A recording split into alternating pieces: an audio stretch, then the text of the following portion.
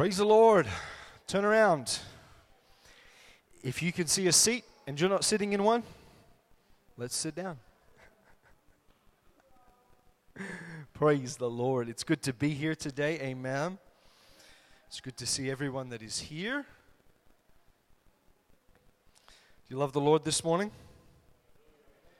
Amen. And just a reminder that today is school holidays, which means there's no Sunday school. So that means all the kids are going to be staying in here with us today. And we are going to start a new series. Amen. Praise the Lord. If you got your Bibles, we're going to go to the book of Timothy. Galatians, Ephesians, Philippians, Colossians, and then you have the T's, 1 Thessalonians, 2 Thessalonians, and then Timothy. 1 Timothy is where we're going.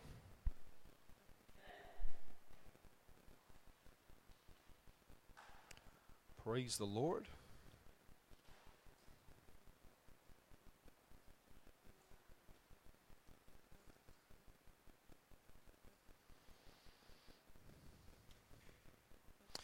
First Timothy chapter 4.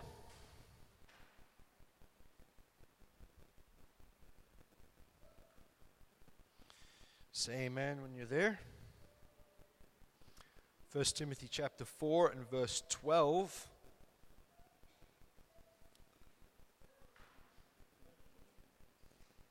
It says this, "Let no man despise thy youth, but be thou an example of the believers in word, in conversation," which is another word for lifestyle, "in love, in spirit, in faith, in purity."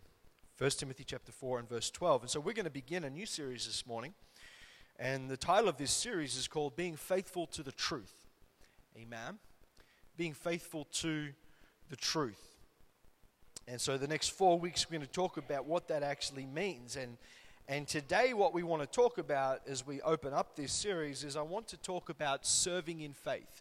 If you are going to be faithful to the truth, to be faithful simply means to be full of faith. Amen. And so to be faithful to the truth, we have to serve in faith. Amen. And so we're going to explore what that means today. And the scripture that we read was from 1 Timothy. Now, Timothy was a letter that was written to, 1 Timothy, was a letter that was written to a young man by the name of Timothy. And Timothy lived in the 1st century AD. He was a single man, he was a young man, and he pastored in the city of Ephesus.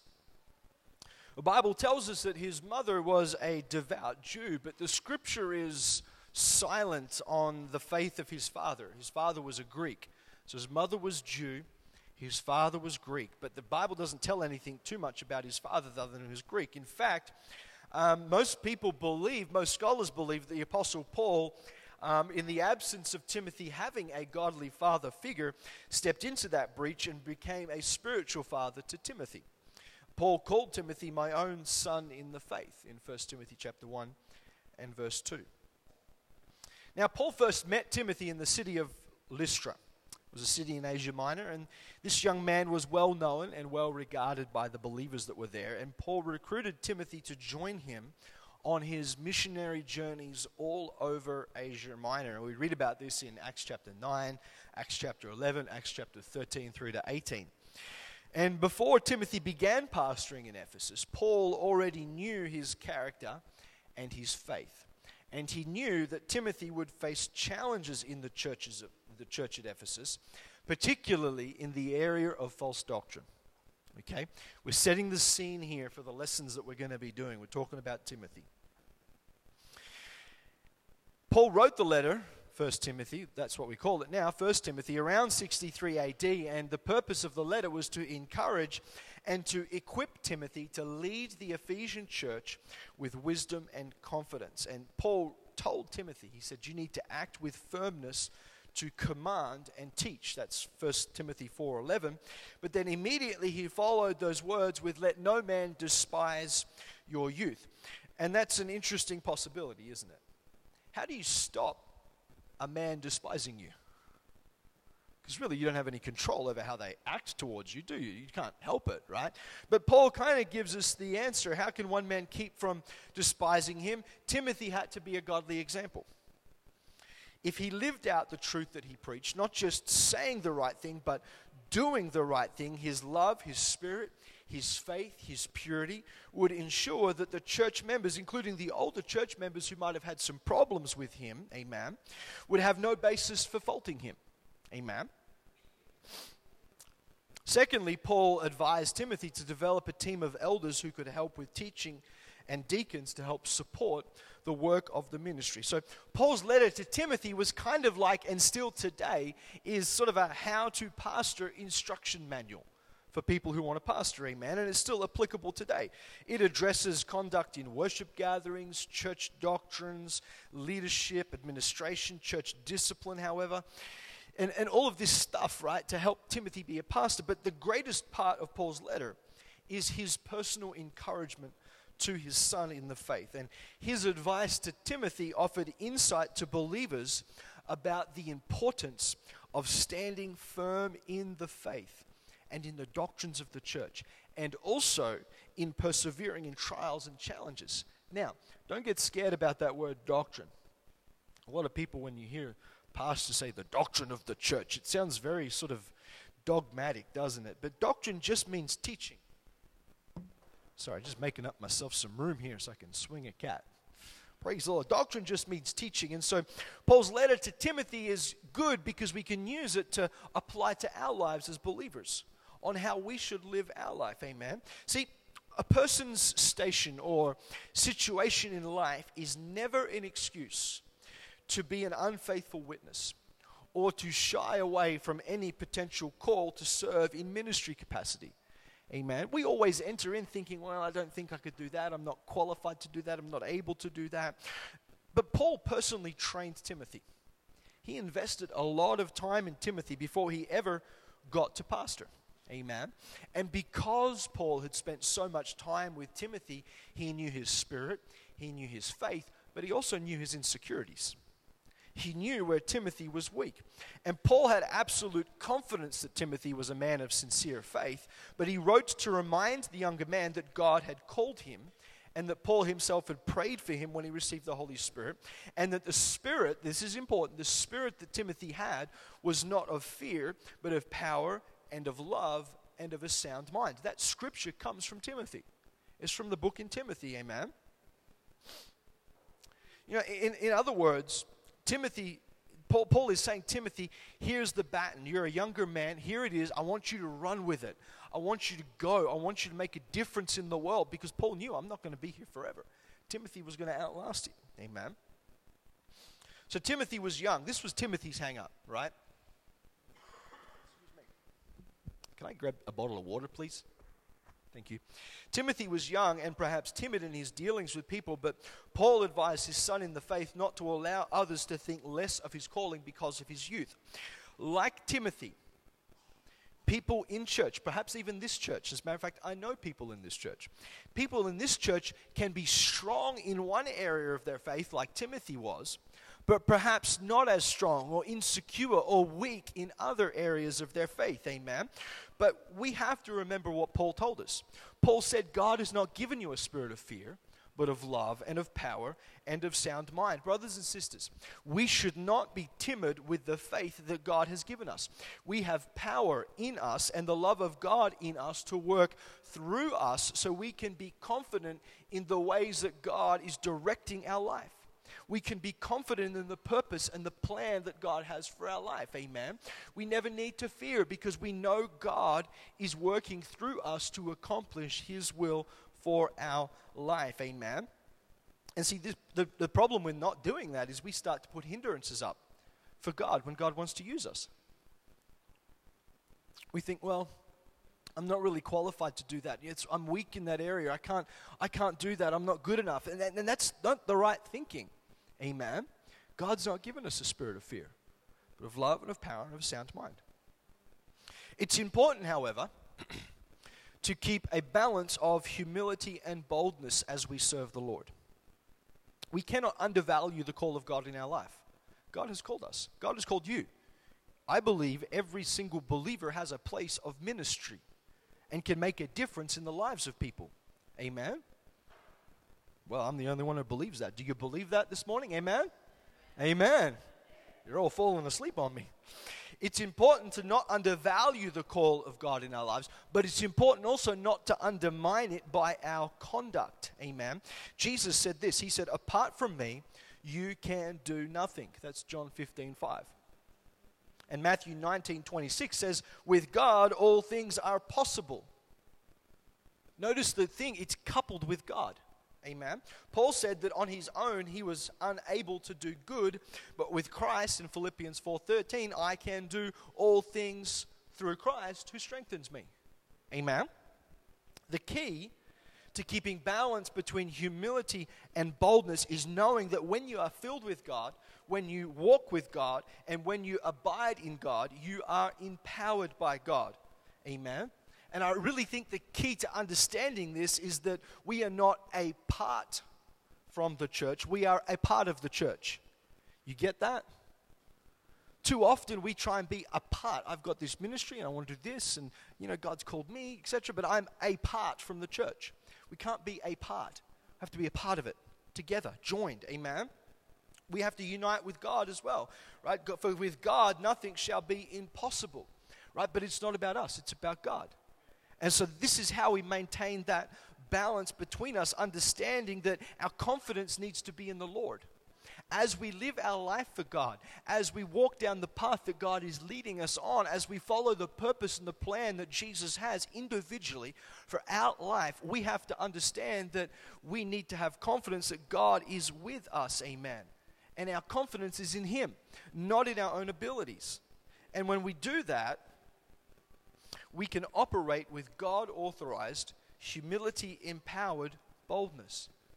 We have to, as a church and as individual believers, we have to be Christ-sufficient and not self-sufficient. Amen. We have to be like a fruitful vine that's productive, content, but connected to Jesus.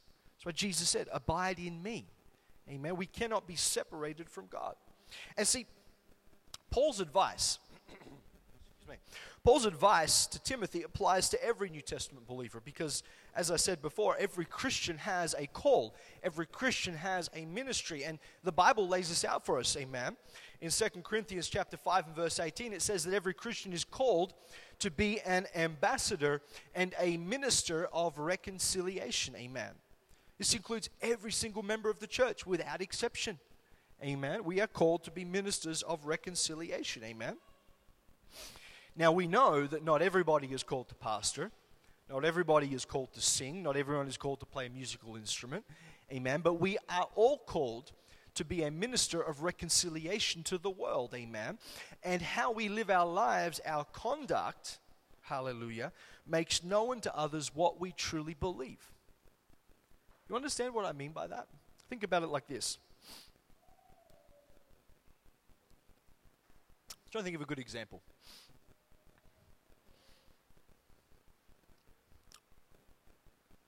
Okay, I'll use my classic one. This will work.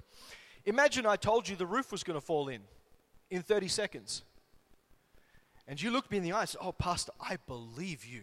With all of my heart, I believe you. But you don't do anything about it. You don't get up and move out the door. You don't grab your children and run out. Your conduct is showing me you don't really believe me. You're saying it, but you don't really believe me. Amen. So too in our life, when we say we have a ministry of reconciliation, we are here to reach the world. We are here to help people meet Jesus, to be reconciled to God is what 2 Corinthians tells us, amen. When our conduct does not line up with what we are saying, people won't believe our testimony because it's not. We are not acting like we believe it. Amen. Does that make sense this morning? Amen. The way we pattern our days and our behavior reveal our faith in God. You see, we don't teach others by the things that we say. We teach others by the things that we do. Amen? You could tell your children as much as you like, make sure you shut the fridge door when you go get a snack. But if mum and dad never shut the fridge door when they go get a snack, what's going to happen? They're just going to copy you. Amen. Now, that's quite a funny, silly kind of example, but think a bit deeper about that, right? Our children follow what we do. They see our life, they see our behavior, and that's how they end up growing up. Amen. It's the same too with our walk with God. As we are ministers of reconciliation, as we are reaching for people that are hungry, how we act our life has an impact on them. Because we say, oh, you got to live for Jesus. It's the best life. You got to be in church. It's amazing. God's got a purpose and a plan for you. But your behavior doesn't line up with that. They're not going to believe your words. They're going to believe your conduct. Amen. This is why Paul wrote to Timothy, be an example in faith, in love, in purity, in doctrine. Amen. We have to provide a faithful pattern. Think about this. Another drink of water. I'm really scratchy today. Think about this. Imagine a mother gave a piece of paper and some crayons to her daughter, who was like maybe, I don't know, let's go 10 years old, and says, hey, I want you to draw a picture of your sister's dress. Most 10-year-olds could probably come up with a reasonable approximation of a dress, right? But then if you turned around and said, well, I want to use that as a pattern to sew a new skirt for you. That's a whole other ball game, isn't it? Right? You can't use a crayon drawing for a dress pattern on a sewing machine. No, it's got to be precise. You've got to have the right lines and the right measurements, and there's technical aspects that a 10-year-old is not going to get. Amen? And if you did make a dress from a crayon drawing, I can promise you it probably wouldn't fit, and it probably wouldn't look very good. Amen? Right? And the same thing is for us. God's word gives us a pattern to live our lives. But by our conduct, when we are copying that pattern just with crayons, other people look at that and they can't copy that pattern. They can't use that pattern to change their life. Amen? And this is Bible, because Paul said, imitate me as I follow Christ. Amen. We are to get the pattern of God's word and live it out in our life to the exacting detail that we can, empowered by the Holy Spirit, because that's what the Holy Spirit enables us to do. We don't do that because we want to be special or because we're anyone good or because we are worthy, but we do it because we want to present a pattern to the world so they can copy that pattern, so they can see, okay, this is how to live a Christian life. This is how to be victorious. This is how to live your life surrendered to God's purpose and to God's plan, amen? And to the extent that our life does not measure up to that pattern, it makes it more difficult for people to come to God through our witness. Amen? Is this making sense so far? If we offer a dependable pattern, we should expect a transformation process to be successful. If we offer a faulty pattern, the world around us will not see it, and they will not be able to reproduce an authentic Christian life. Amen? Amen. We'll talk more about this in a bit. In our text, Paul wrote, he said you need to be an example in lifestyle, in manner of life, in conduct, in behavior. Simply put, the world needs to see a faithful witness.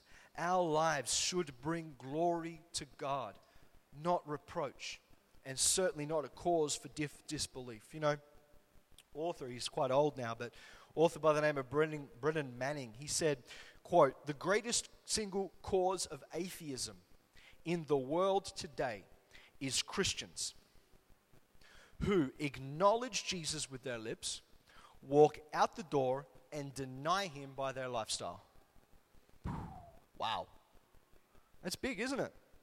For unbelievers to believe, they must see the gospel lived out, because unbelievers don't often come to church. They're out there, right? They're watching our lives. They're observing our life and our behavior and seeing how we react and how we act under pressure and what's going on, what pattern is on display. Because that is what makes the difference in people's lives, amen? Our conduct affects so many people, amen. Whether or not we hold a position in the church or not, we are all called to a ministry of reconciliation. It's God's assignment for each of us to find those who do not know the Lord and give them the good news that they can be reconciled to God through Jesus Christ. the most effective way we do that is by living a life that lines up with God's word. Amen. Paul taught Timothy the importance of being consistent with the lines and the designs in the word of God and the way that words are used. Believers have to be faithful to the word as it pertains to salvation and Christian living and the way we use the gift of language. We have to be consistent.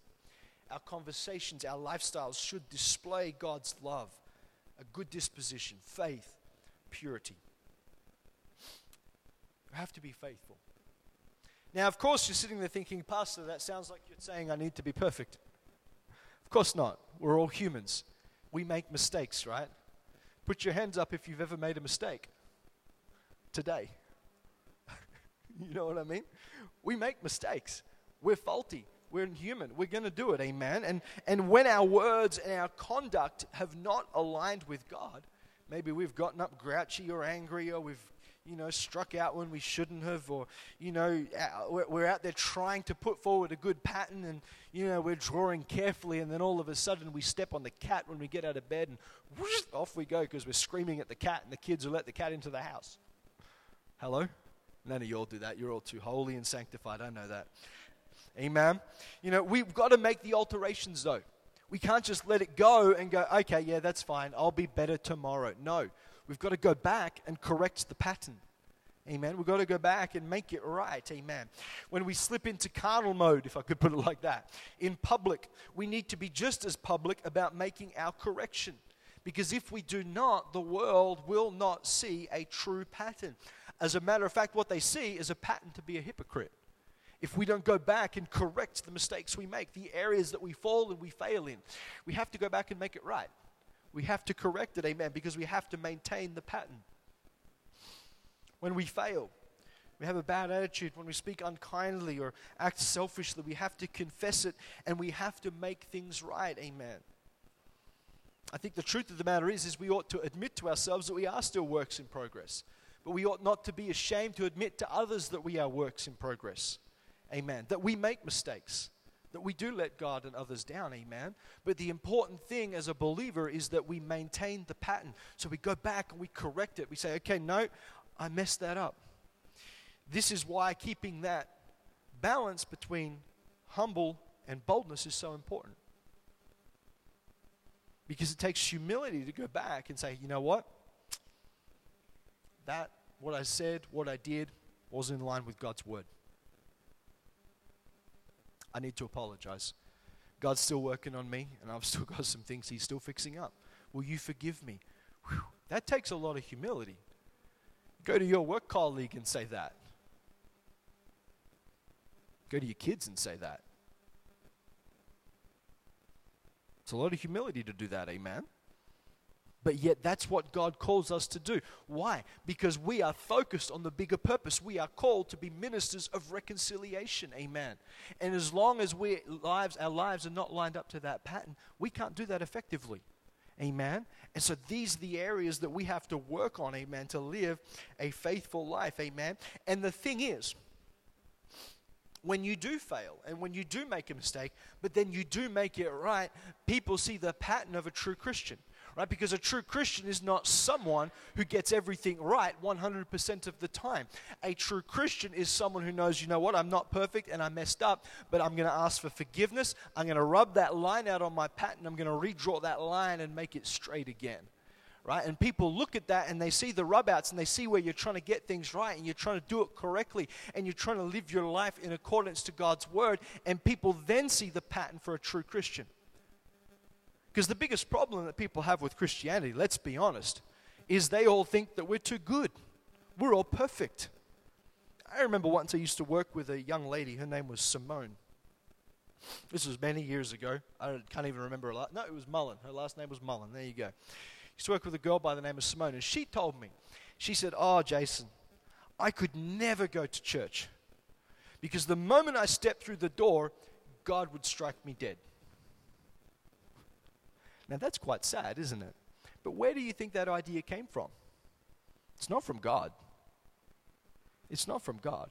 It's when she walks in and she sees Christians living absolutely perfect lives with no problems. We're so flawless. We don't do anything wrong. Amen. What we need to be is authentic.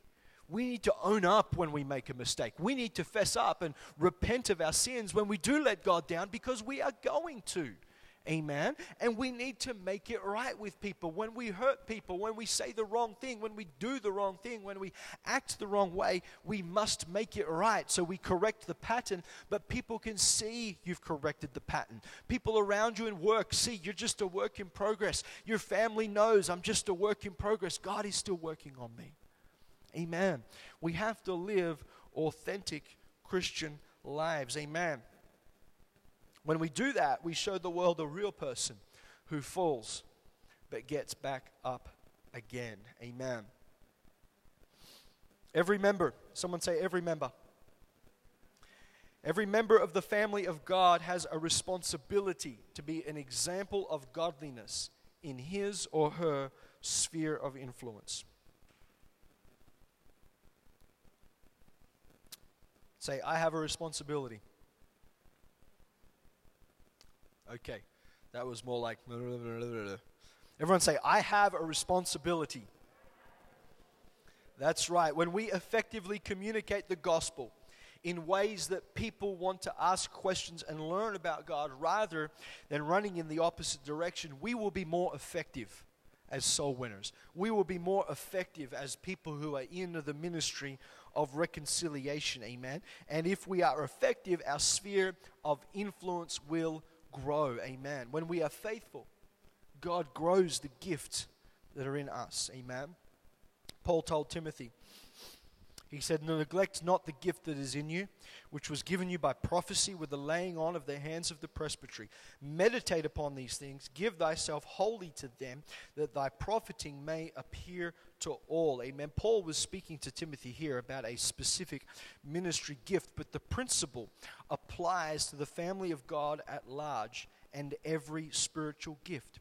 We have to properly care and properly cultivate the gifts that God has given to us, and then think about how we can use them to bless the church, and think about how we can use them to advance the kingdom, and think about how we can use them to be part of the ministry of reconciliation that God has given us. Amen.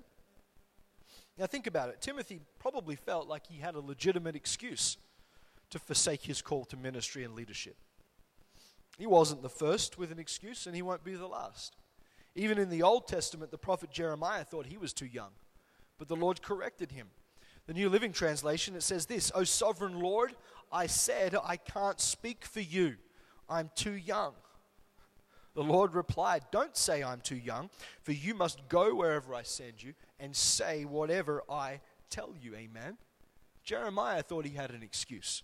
Moses had an excuse. Moses had lots of excuses. Moses felt he wasn't good enough. But God said, I'm going to be with you. Moses was then afraid, everyone's going to reject me. But God demonstrated that he would display the miraculous if Moses would just obey him. Moses said, I stammer. I'm inadequate in my speech. But God answered that argument by giving him Aaron to be a spokesman. Amen. God answered all of Moses' concerns and proved that he was chosen, qualified, and equipped to lead God's people. Amen. We don't have an excuse. Daniel's probably closer to us than anybody else out of those two examples. Daniel lived in a pagan culture, and yet he lived a life that was beyond reproach. He maintained a vibrant faith, a living faith, even while he lived and worked in an idolatrous nation. In fact, God promoted him to be the prime minister of the Babylonian Empire. He had a position of authority and even superiority over people who did not share his faith. If anybody had an excuse just to blend in and fit in with the crowd, to not ruffle the feathers, Daniel would have. Amen. He could have used it as a reasonable excuse to just sort of absorb into the culture around him and fit in just like a good prime minister. Amen. But he refused to compromise his faith. The culture did not change Daniel. Daniel impacted the culture around him, and God was glorified. Amen. We have to live out the correct pattern. We're called to a ministry of reconciliation. We don't have an excuse to be able to say, no, I'm not good enough, I'm not worthy, I'm not special enough, I'm too young, I'm too old, I can't make a difference. Yes, you can. because we are all called to the ministry. We can all live our life in accordance with God's word, to the pattern that he has laid down for us. The truth of the matter is, Daniel went to the lion's den, didn't he? And like Daniel, our faith in our post-Christian society can be challenged. It can be ridiculed. Maybe even one day we'll be threatened. But our godly character can and should shine a bright light for Jesus in the dark world. I want to read you a story here. It's in the Gospel of Luke.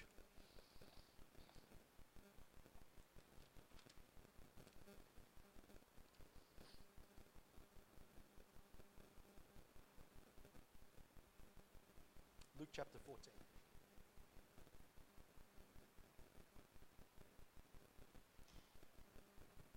It's a parable that Jesus told. And I think there's a principle here that perhaps we might have missed in our reading of this before. Luke chapter 14. We'll read from verse 16. Say amen when you're there. Luke chapter 14, verse 16. Says, Then said he unto him, A certain man made a great supper, and bade many, and sent his servant at supper time to say to them that were bidden, Come, for all things are now ready. And they with one consent began to make excuse. The first said to him, I've bought a piece of ground, and I must needs go see it. I pray thee, have me excused. And another said, I've bought 5 yoke of oxen, and I go to prove them. I pray thee, have me excused. And another said, I've married a wife, and therefore I cannot come. So that servant came and showed his lord these things. Then the master of the house, being angry, said to his servants, Go out quickly into the streets and the lanes of the city, and bring in hither the poor, and the maimed, and the halt, and the blind. And the servant said, Lord, it is done as thou hast commanded, yet there is room. And the Lord said unto the servant, Go out into the highways and the hedges, and compel them to come in, that my house may be filled. For I say unto you that none of the men which were bidden shall taste of my supper. Amen. The story that Jesus is telling here reveals an important principle. Responsibility does not allow for excuses. Imagine listening to this parable and hearing those last words. None of the men invited would taste the supper. And the excuses that were made for skipping that banquet, they were pretty poor at best. I mean, who would buy property without even looking at it first? You know, in our day and age, we can look at it online at least. But imagine not even going to look, just, I'll buy that piece of property. Not even going to look at it. You know, who would buy oxen without testing them first to make sure that they were well behaved? You know, being newly married might be distracting, but it's not crippling. Amen. But the truth of the matter is the answer of those 3 people who were invited to the mental blank. I was going to say balcony. What's not a balcony? It's a banquet. There's the word I want. The people invited to the banquet, what it revealed was not that they were busy, it revealed their lack of desire for God's kingdom. And they were using everything else as an excuse because the kingdom was down on the priority list. The parable teaches about salvation, but it also refers to a servant who was sent into the fields to persuade people to come to communion with the Lord. That's your job. That's my job. That's what the church does. Amen. And there are people out there who don't have the desire to live for God, and they'll miss out. But there are people out there who are hungry. And it is our job to live our lives in such a way that they see the pattern of God's word. They see a victorious Christian life, one that's not perfect, one where we can make mistakes, but one where we are endeavoring to live our life according to the pattern of God's word. That's what it means, amen. And God has given us a ministry of reconciliation, and we have to be faithful to it. Just like Paul encouraged Timothy, we have to be faithful to the call of God on our life. Amen. To make a difference. Praise you, Jesus. Why don't we all stand this morning? Her name was Bobby and his name was Kenneth. No relation to Brother Kenneth. But they received the Holy Spirit in 1959 in Oil City in Louisiana. They got married, and together they attended Texas Bible College, where they were the oldest full-time students. After Bible college, they felt like they were called to the mission field, specifically Ethiopia. And so they went, and as they went, there was plenty of reasons for them to have excuses. They had 4 children to care for. They had bills to pay. But they went, and they served. And when they got there, they started working with the leper colonies that were in Ethiopia at the time. And Sister Bobby Wendell testified how she would struggle to connect with those lepers. She was, in her words, repulsed by them. The smell of death was in the air wherever they were. Fingers dropping off, noses disappeared, no toes, people who can't walk because their foot has fallen off because it's just rotted away. And yet she knew that God had sent her to minister to these people. And she was afraid to touch them. And it wasn't until she said that God broke her and she realized, I am called to these people and I have a ministry of reconciliation and I have to be faithful to this, that she was able to overcome her paralyzing fear. She worked in that land for many, many years. And shortly after that experience with the Lord, the first of those lepers were baptized and filled with the Holy Spirit, and revival went through the land. Just a few years later after that, her husband passed away. And she was presented with another excuse. Well, now I've got a reasonable excuse. My husband's passed away. I can go back home to the States. You know, I've done my bit. But no, she stayed because she was faithful to the calling that God had given her. We might not have to minister to people like that in our lives, but every day we come in contact with people who are hurting, people who are hungry. Amen? Sometimes they are in our workplaces. Sometimes they are in our schools.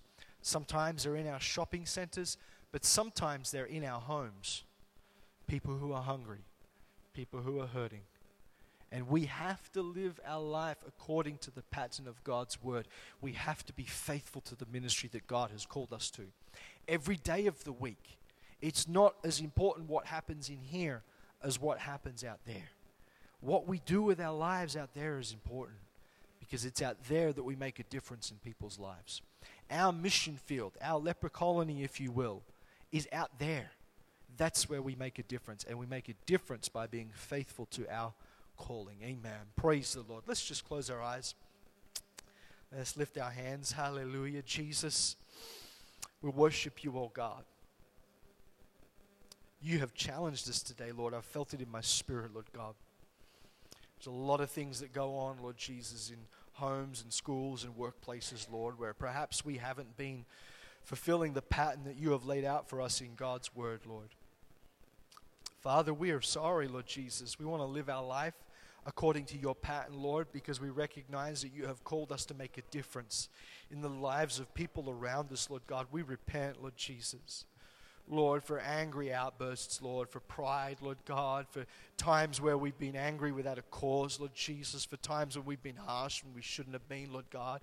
Lord, when we haven't operated in love and in grace and in mercy and kindness, Lord God, where the fruit of the Spirit are buried and gone, Lord Jesus, Lord, we recognize that we're not perfect, Lord God, but Lord, we come to you and Lord, we ask that you help us, Lord. Help us to make things right in our life, Lord God. Help us to follow the pattern that you have laid down in our life, Lord Jesus. Because God, you have called us and we must be faithful to the calling that you have laid upon our hearts, Lord. God, continue to work in our heart this day, Lord, through the worship, through the preaching of your word, Lord God. Lord, as we learn to become faithful, Lord God. We love you, we thank you in the name of Jesus. And everybody says amen. Praise the Lord. Let's give the Lord a hand clap of praise.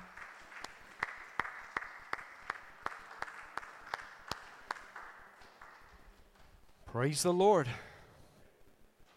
Well, God bless you. Let's